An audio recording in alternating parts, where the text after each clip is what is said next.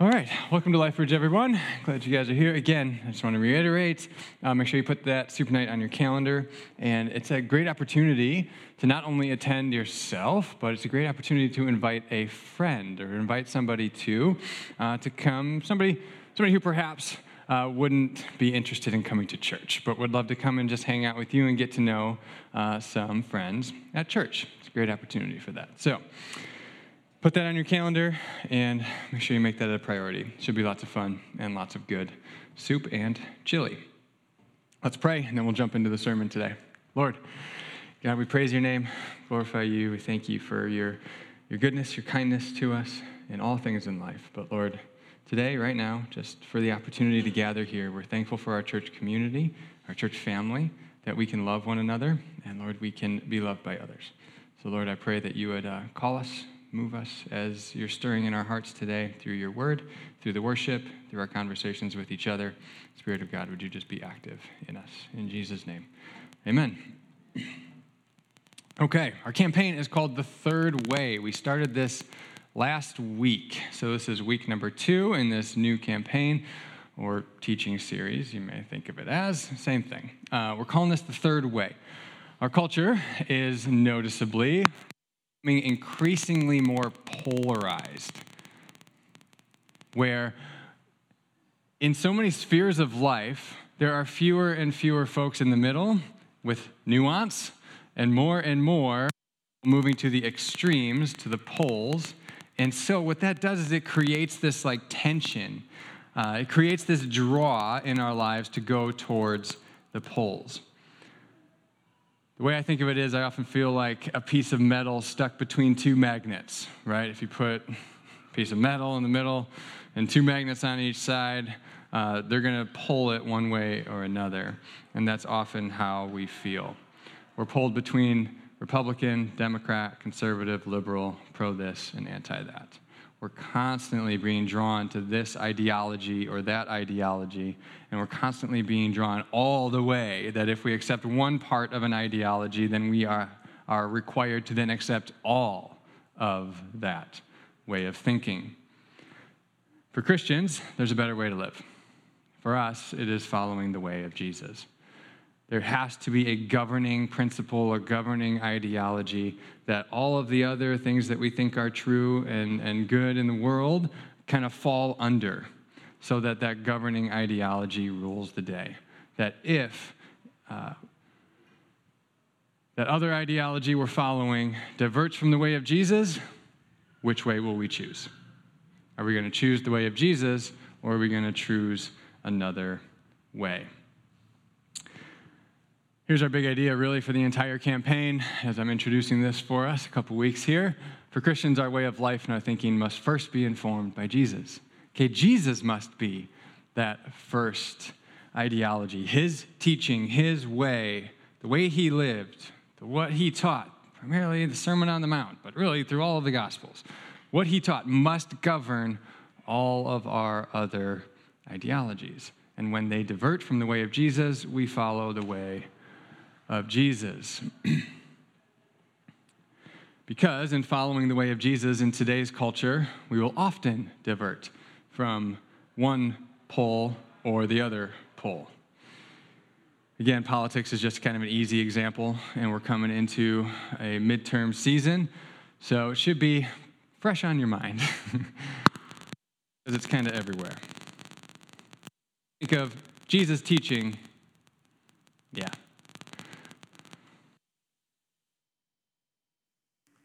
Mike is doing strange things. Did it last week, too. So I'll use this guy.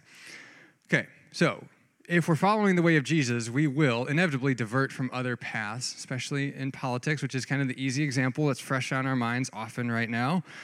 We'll often divert from one or the other party, right?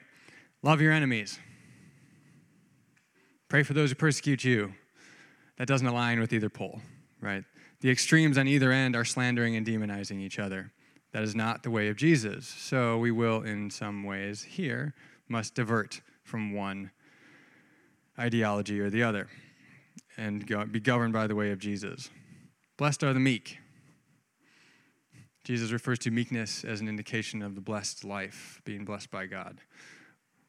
in our political landscape, which poll demonstrates that worldview? Neither, right? Neither. Jesus says, don't worry about tomorrow. In our cultural landscape, general society is characterized by high anxiety and worry and fear. The way of Jesus calls us to live a different way, to live a way of trust in our sovereign God. And so we will divert from this ideology or that ideology if we are indeed following the way of Jesus. In some things we will find commonality and common ground, and that's okay. That's to be expected. But when they seem to come into conflict, which way will we choose? Which way governs the others? Is it the way of Jesus as we profess, or is it another way? Last week, what I tried to do is just present the way of Jesus as the better way, praying for you that the Spirit of God would produce in you a desire for the way of Jesus. That as you reflect on it, as you think about Jesus, his teaching, his life, all of it, that it would be just irresistible. That you would pursue him above all else. And I wanted to leave you with the picture that I have in my mind of discipleship to Jesus is just like walking kind of with your head down, following the heels of Jesus on a dusty road. So wherever Jesus goes, you go. What he says, you listen. His way of living is the way of living that you adopt as well. So I want you to get that picture in your head as a picture of discipleship is just following Jesus. And we do that through reading his word, spending time with him, communing together with our brothers and sisters in Christ, and focusing our attention on Christ. Today, we're exploring a general ethos in our culture, which is just, talk about I read the official definition that I looked up in the first service, and they just glazed over. So an ethos is basically just it's a way of thinking or a characteristic in our culture that we kind of just take for granted. It's a value that we have that we often don't even think about. And because we're all born and raised in a certain culture, often to see the ethos of a culture, you have to kind of like move away from that culture. And then you're like, oh, now I see it. You just didn't see it before because you were so ingrained in it. It's just baked into our culture, right? And it's just a part of life. And you just come to accept it and adopt it as true without ever critically examining it. And this is one of those ideas that seeps into so many different ways, so many different spheres of our life and in our culture. And I think it's best illustrated by this video that I came across this week. I linked you to the full video in the devotional. It's a YouTube video by a guy named Scott Beggin, and it's a video of him as a Little League baseball coach. The kids are like 8 to 10 years old. And again, I encourage you to watch it. You can check it out in the devotional on Monday. So he's giving the pregame speech. If you've been in sports, you've been there before. The pregame speech is supposed to kind of, get you all amped up and rah-rah, right? And now that I've coached teams, that's hard. It's hard to do, especially when the kids just don't care and they're just staring at you, right? It's pretty tough. But anyways, so he's giving the pregame speech to his group of 8 to 10-year-old kids in Little League baseball. It's a big game. And he tells them something like this. He says, there are two types of people in this world, winners and losers. Every time we step onto that field, we want to be winners. If your dad told you to just come out here and have fun, I'm sorry, but your dad's a loser. It's satire. It's not real. It's all staged, but it's funny. It's very funny. You'll laugh later. Okay, so... But what he's doing is appealing to this ethos, this general idea that we have in our culture of there's winners and there's losers. And it's been ingrained in us just within our culture. And that's all there is, right? And we want to be winners, right? So we're going to win. Sports is a big one, which in a setting like this, so even if you're not into sports at all, I am, all right? But if you're not into sports, you tend to kind of undervalue the effect or the influence that sports culture has on our culture at large, okay? It's massive, okay? There's a reason why there's NFL games on Thursday, Sunday night and Monday night now, and why there's so much money in sports and in football and in the major sports, because it's very influential in our culture. Lots of people are watching this stuff, and this influences our culture in ways that we may not even be aware of. School. Even our educational system is in part built on competition, right?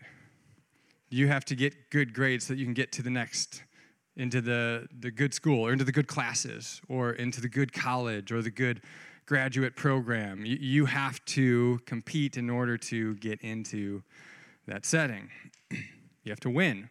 It's in the workplace as well. You have to up your resume, make your resume look better than others so that you can then get that job you want. Our whole economic system is kind of based on this winning and losing, competition-based ethos. And again, in those spheres, I have zero problem with it. I think that's great. It's good. It's fine. It works. It's good. It's all good. Sports, love sports. The problem, however, I love competing too, so don't get me wrong, all right? I won't be making a chili because I'll lose, and I don't know how to cook. So the problem is when that type of thinking filters into your Christian faith, okay? It's fine to pursue winning in sports. That's what you're there to do, right? That's what you're there to play for. There's more that happens there. I could go into a long rant on that, but I won't. What happens, though, is if we pursue winning at all costs, or trying not to lose at all costs, what happens is then we abandon virtue and obedience to God in the name of winning. We often hear that the stakes are too high for meekness in the public square. We hear we need to fight fire with fire. Or we've tried kindness and goodness and it hasn't worked. So now we need a new approach. In the end, that framework, that ethos, is an ends justifies the means mentality. And that is not the way of Jesus. It's not the way of Jesus. That will lead us to do things that are unethical. That will lead us to do things that are disobedient to God in the name of winning. And that is not the way of Jesus. I would argue that in this winners and losers framework, the perspective is always too small, the vision too narrow, and the timeline is too short. The vision is too narrow in that we can't see all that God is doing. Even in the moment, we don't know what God is doing globally. God may be moving in different areas of the globe. God's moving in China. God's moving in the Middle East in ways that we have no concept of, right? We don't even know what God's doing in the heart of the person sitting next to us. Our vision is too narrow. We don't know God's big plan. Only He does. Our timeline is too short. When we get engrossed in this idea of, I have to win every battle now, we miss the longer picture of God's timeline. We miss what God is doing. We know that God will win in the end, but we want to win now. We become so obsessed with winning now that we're not willing to take a loss now, if it is obedience to God, trusting that He will win in the end. Our big idea for today is that in the way of Jesus, obedience is more important than winning. Obedience is more important than winning. This has to become our perspective, is to obey the word of the Lord, to do what God calls us to do first and foremost, and leave outcomes to Him. Because if you're honest with yourself, you can't control outcomes anyways, most of the time. And if you're honest with yourself,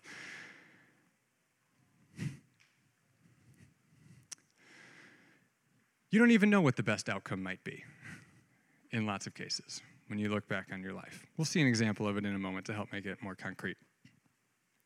My token C.S. Lewis quote of the week is this: "It is not your business to succeed, but to do right.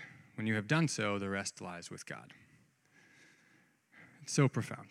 It is not your business to succeed, but to do right. When you have done so, the rest lies with God. So then we are free to follow God's laws, to love God and to love one another. Even our enemies.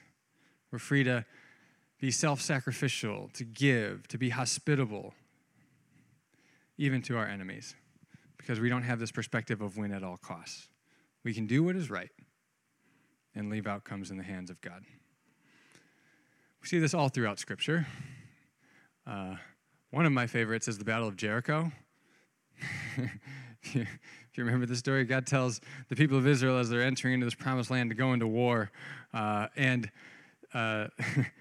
Joshua is the new leader. He's just taken over from Moses. And God tells him, go ahead and walk around the city a bunch and yell at it, and it'll fall down. Joshua had to be thinking in the back of his head, like, dude, nobody's going to respect me if this doesn't work. Like, if this doesn't work, I'm done. Like, this whole thing is over. Like, this is the stupidest idea I've ever heard in my life for war. This is a bad battle strategy, and yet he does it. And God shows up, and he was obedient to what God called him to do. Think of Moses holding up his hands over a battle, right? How could that possibly affect the outcome of this? He's got people holding up his arms for him, right? He's just obedient. Abraham and Isaac. Saul is a negative example of this, which we'll cover in the devotional as well. Obedience is more important than the outcome. Obedience is more important than winning. Ultimately, we see this in the life of Jesus, and we're going to see it in the epistle of 1 Peter later on today. Matthew 26, this is Jesus in the Garden of Gethsemane. This is after he has gone off by himself to pray. He takes his 3 closest disciples, and he leaves them, and he goes and prays by himself a little bit. And while he's praying, he says, "My Father, if it is possible, may this cup be taken from me, yet not as I will, but as you will." So the cup refers to the outpouring of God's wrath and the suffering that he's about to experience on the cross. So he says, God, please, if there's any way you can take this from me, but not my will, your will. He surrenders to the will of God, even if it means suffering. And then, soon after that, we read this. While he was still speaking, Judas, one of the 12, arrived. With him was a large crowd, armed with swords and clubs, sent from the chief priests and the elders of the people. Now, the betrayer, that would be Judas, had arranged a signal with them. The one I kiss is the man. Arrest him. Going at once to Jesus, Judas said, "Greetings, Rabbi," and kissed him. Now, a little bit of background information. This is speculative for sure, but some scholars are trying to make sense of Judas's actions in Judas's life. So Judas betrays Jesus here. He collects money to betray Jesus, but then after he betrays him, he has a sting of conscience, right? He returns the money, and tragically, he takes his own life. So we're trying to make sense of why. Like, what was he thinking here? And one idea proposed was that perhaps what Judas was trying to do is, Judas was from Iscariot, which is a town that was known for being radical. It's a town that was known for producing a lot of zealots. So zealots were those who wanted to overthrow the Roman occupation militarily. So they wanted to go to war like now and end this thing.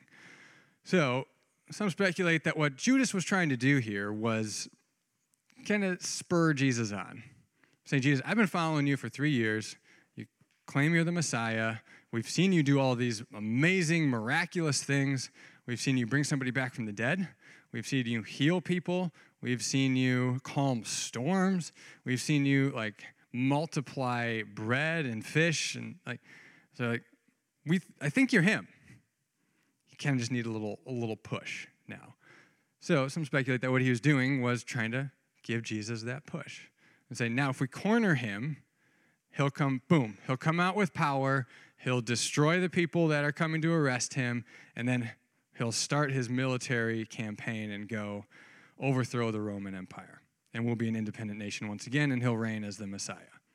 Speculation, okay? Totally speculative. We don't know Judas's motives in this or not. But if that's what he was trying to do, we know how this story plays out. We see how he's trying to control the outcome apart from God's will. Juxtapose that with Jesus and how Jesus is willing to suffer himself in order to follow God's will. Jesus replied, "Do what you came for, friend." Then the men stepped forward, seized Jesus, and arrested him. With that, one of Jesus' companions, John tells us that it was Peter who did this, which again, speculation. I love this. So Peter likely dictated the Gospel of Mark to Mark, and Mark wrote it down. And he leaves out his name in there in the Synoptic Gospels. But then John writes his gospel, and he includes Peter's name. I wonder if Peter was just like, it was hectic, it was chaotic. I mean, nobody really knows who drew the sword and started cutting at people, right? Who can really remember that so well? And John's like, I remember.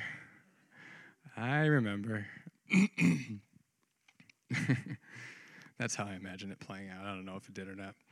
He drew it and he struck the servant of the high priest, cutting off his ear. Put your sword back in its place, Jesus said to him, for all who draw the sword will die by the sword. Do you think I cannot call on my Father? And this is what I want to focus on here. And band, you guys can come and get set up. He said, do you think I cannot call on my Father and he will at once put at my disposal more than 12 legions of angels? But how then would the scriptures be fulfilled that say it must happen in this way? Jesus is saying, hey, guys, Peter, I could win. You guys have been following me for 3 years. Do you think I can win in this conflict if I wanted to? Jesus has the power. Jesus has the authority to avoid being arrested, to overthrow the Roman Empire if he wanted to. He could at any moment call down 5 legions of angels. Or what does he say? More than 12 legions of angels. But he doesn't. And so we know how the story goes. Jesus is arrested. He's put on trial. He's convicted. And he's murdered. And it looks like he lost, right? But we know that Jesus didn't lose. He wins. In the end, again, our timeline is often too short if we think we have to win in any and every circumstance. We can't see what God is doing. Who could see what God was doing here? Jesus knew. Jesus knew the will of the Father. But not everybody knew that. Peter didn't know that. That's why he cut off the dude's ear, right? Peter's like, all right, this is it. Let's fight. I'm in. Let's go. Put me in, coach. Jesus is like, no, man, that's not the way. He didn't see what God was doing. His timeline was too short. And we'll see how his perspective changes when we come to 1 Peter.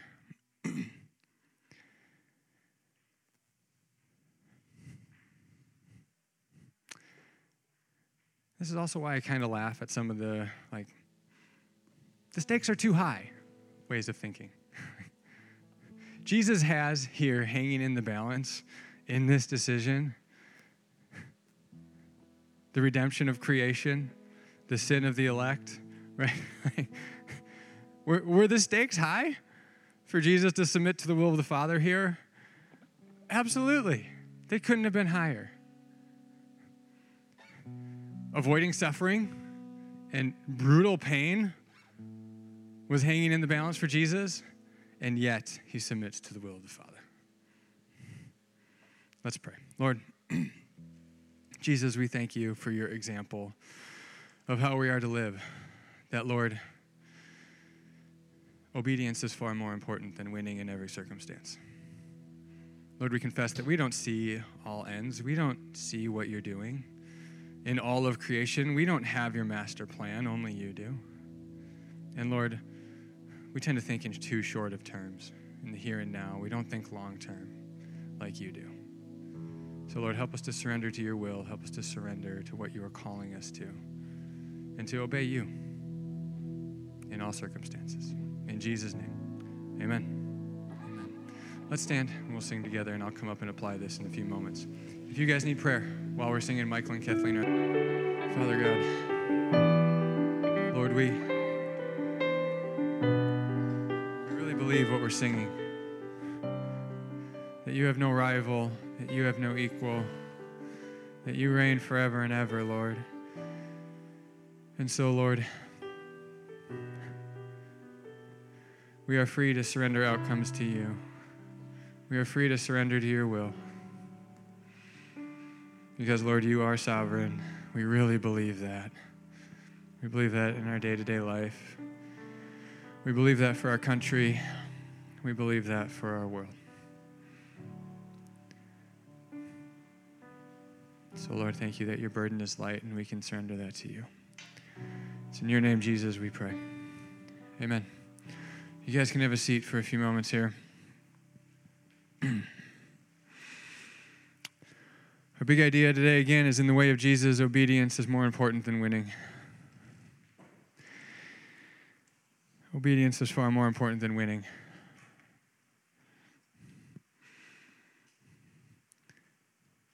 Now, if you're a critical thinker or just a skeptical person, perhaps as we were going through the teaching of Jesus and in the life of Jesus, your thought was, yeah, Jesus was doing something pretty specific there.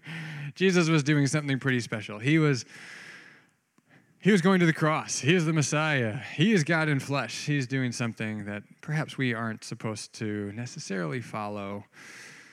Jesus leading in that, in what Jesus teaches us there. If that was your thinking, we're going to look at the writing of 1 Peter, where Peter, remember, last we heard of Peter, was cutting off a dude's ear, trying to protect Jesus, right? Now, when we zoom out, or I guess we should probably zoom in. When we look at that event specifically, what Peter was trying to do is a noble thing, right? It's like, he doesn't want them to take Jesus. He has given up 3 years of his life. He's given up everything to follow this guy. He's going to protect him. He's going to try to save him from being arrested. So when we just look at that from our purview and our perspective, without taking into account the will of God and what God was doing, we can say, I get it. Like, it's not so bad. Maybe I do the same in those circumstances.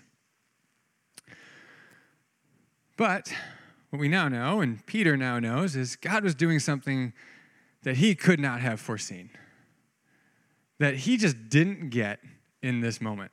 Remember,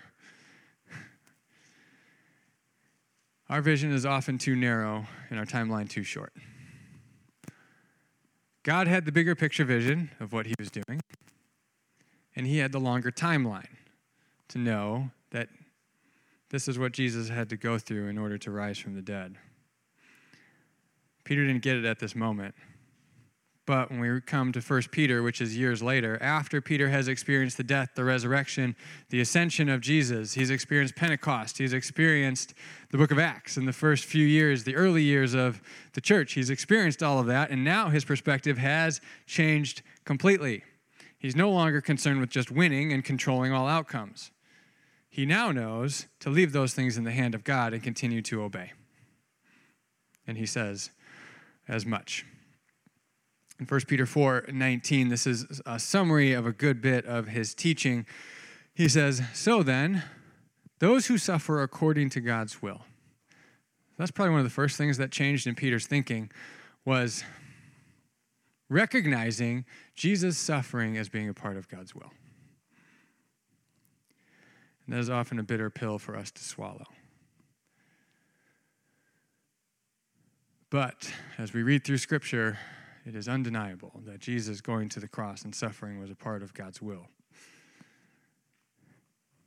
Peter would eventually be put in prison. Peter would eventually be hung on a cross upside down. Paul would be put in prison and suffer a great deal for the gospel. And what the early leaders of the church had to reckon with is sometimes suffering is in the will of God.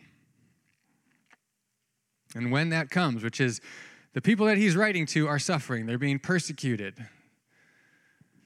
They had been dispersed from Jerusalem, and they were sent into Asia Minor, into various cities throughout Asia Minor, where they didn't receive a very warm welcome. They were being persecuted. They were economically, socially ostracized. They were being put in prison. They were being questioned and beaten because they claimed Jesus as Lord and not just Caesar. And eventually, they would be martyred and killed. But that hasn't happened quite yet.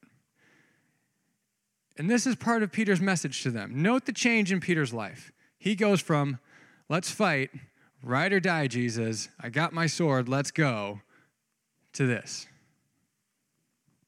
Those who suffer according to God's will should commit themselves to their faithful Creator. He gives us two things to do here. One is commit themselves to their faithful Creator. Now, those aren't the normal words that he uses to talk about God the Father, so he does so specifically, intentionally. God is faithful, as we were just singing. Remember, we can't see the bigger picture. We can't see all outcomes. We don't know God's big, grand plan. But we do know that he is faithful. And we know that he is powerful. That God is our creator. And he is faithful. And when we read through Scripture, the story of Jesus included in the cross and then the resurrection and the life to come and everlasting life and all of that, what we see is that even in the darkest hour when Peter is in the Garden of Gethsemane with Jesus, and even when Jesus is hanging on the cross or when he's being put on trial and Peter's denying him 3 times, Peter looks back at that and he says, I didn't see it, but God was faithful.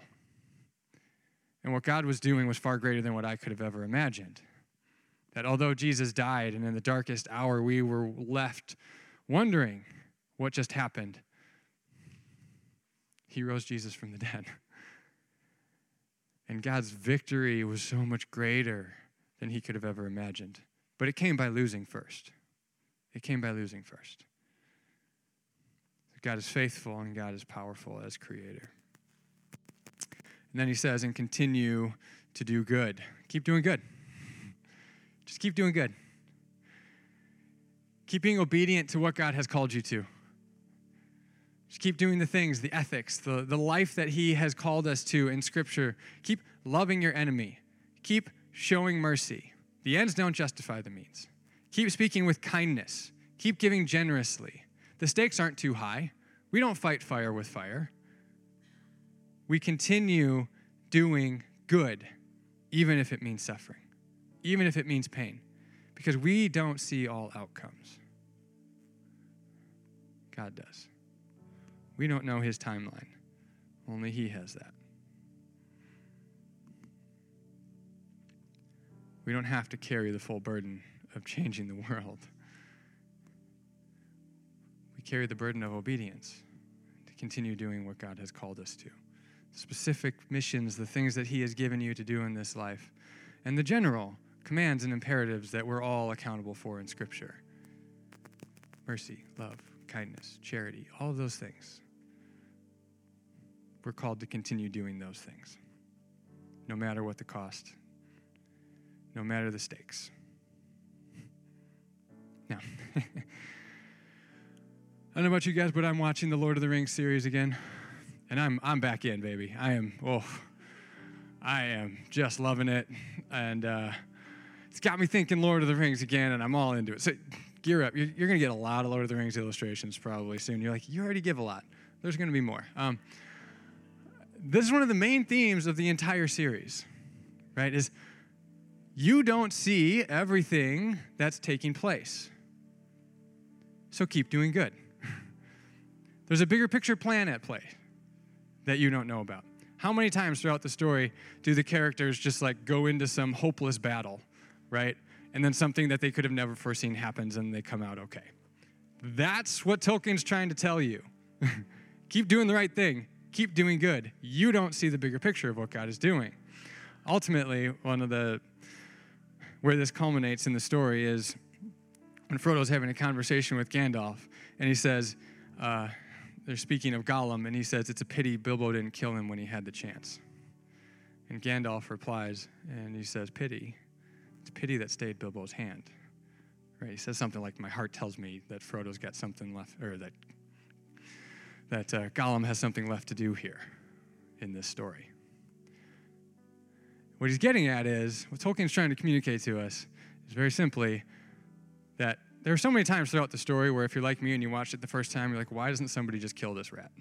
Right? Like, somebody, please put an end to him. What he's trying to tell us is it's never right to take a life.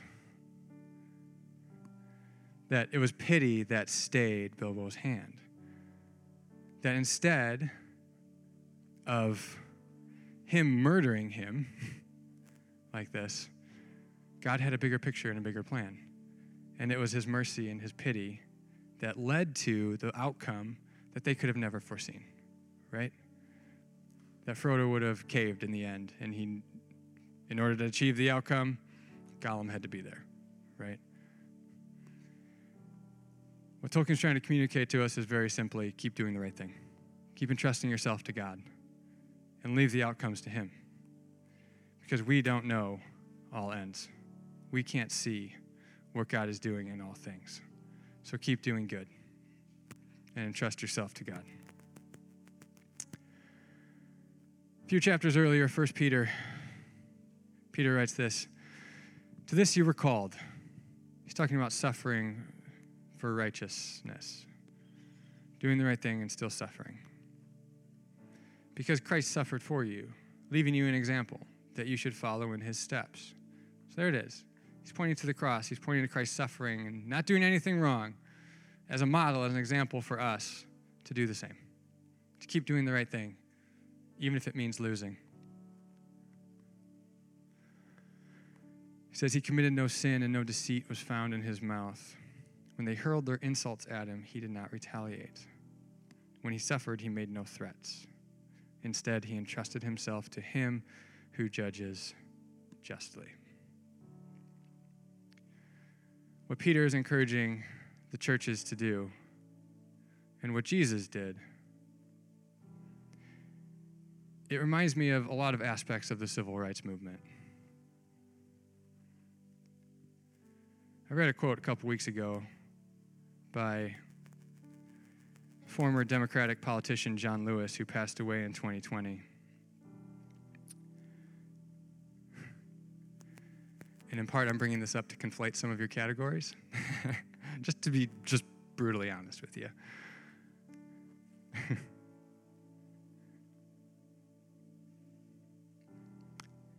He said this in an interview in 2004. He said, "In preparing for the sit-ins in the civil rights movement, he said, we felt that the message was one of love. The message of love in action. Don't hate.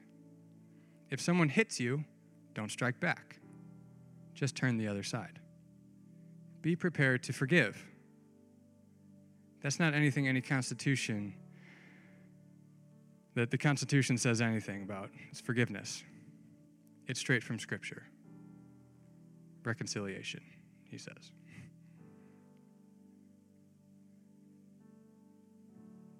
Now, Jesus, civil rights movement as well, they weren't caving on justice. They weren't saying, forget about it, we're okay. No, they were still pursuing justice, right? Nobody could say what happened to Jesus was just.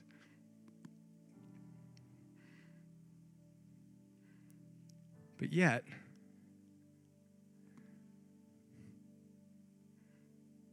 they didn't multiply evil with more evil. They continued to do good. Even when you're struck, don't strike back. Turn to them the other side. Forgive. Reconciliation. That's what love requires of us. And that is the way of Jesus. And now, Peter goes on, and I think as he's trying to encourage them in their daily life to persevere, to continue doing good, entrust themselves to God.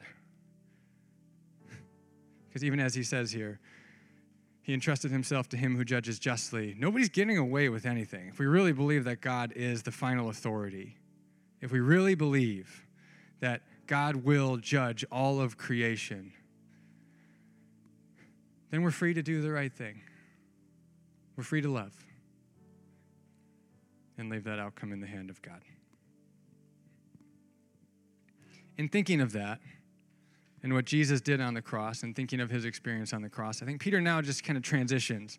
And again, just like Paul, Peter does the same thing. As he's talking, as he starts thinking about Jesus, he just gets so overwhelmed by Jesus that he has to go here.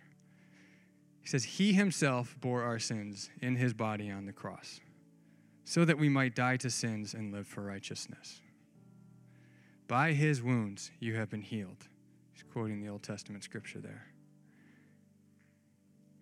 So what Peter is saying again is, guys, I didn't see it, but this is what God was doing.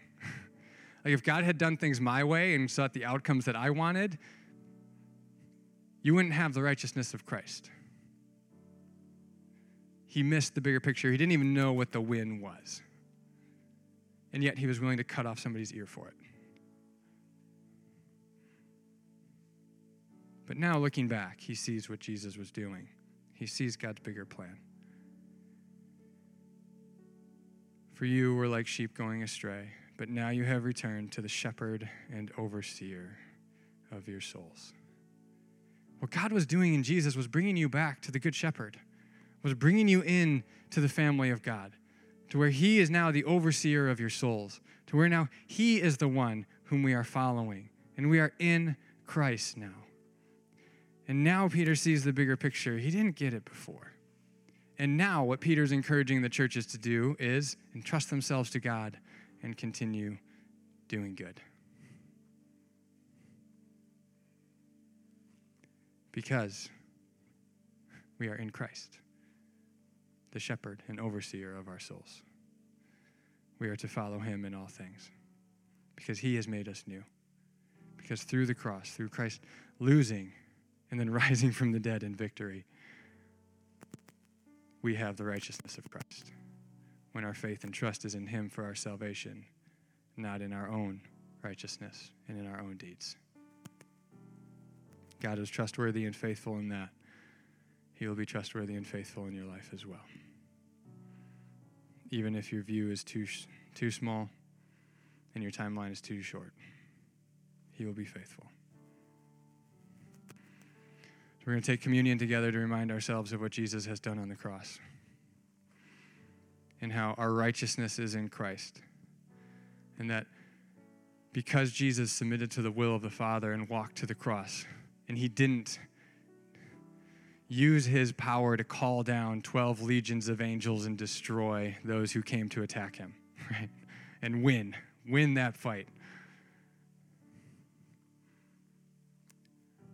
We're made new in Christ. Again, when our faith and trust is in him for our salvation, he is our righteousness. And so, when we take communion, we're remembering what Christ did for us. We're acknowledging the suffering that he was willing to endure to obey the will of the Father. And he's our Savior, and he's our model. The elements are up here today. I'll spread them out. Front rows, you guys come forward. When the row in front of you finishes, come forward, grab the communion elements, and come back to your seat and hold on to them. We'll pray for them and partake together.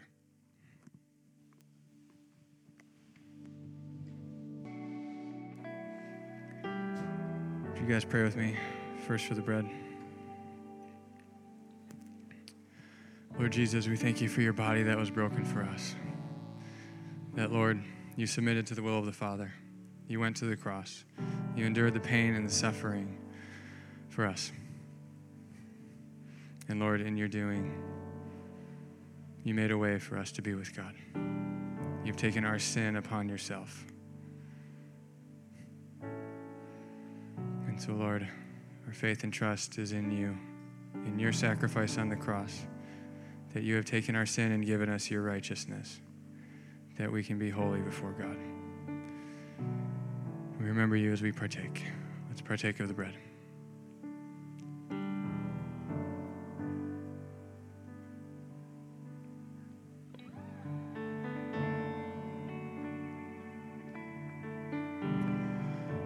And would you pray with me for the cup? Lord, thank you for your blood that was shed for us, your blood that cleanses us from all unrighteousness. That Jesus, we are justified. We are made holy before you because of what you did on the cross. Thank you, God, for your bigger plan. That, Lord, we're not made right with you because of our righteousness or because of our good deeds, but solely because of what Jesus has done on the cross for us. So, Lord, we fully trust in you for our salvation, for our righteousness. And we thank you, Lord, for taking our place, for dying and shedding your blood for us that we might be saved. Let's partake of the cup together.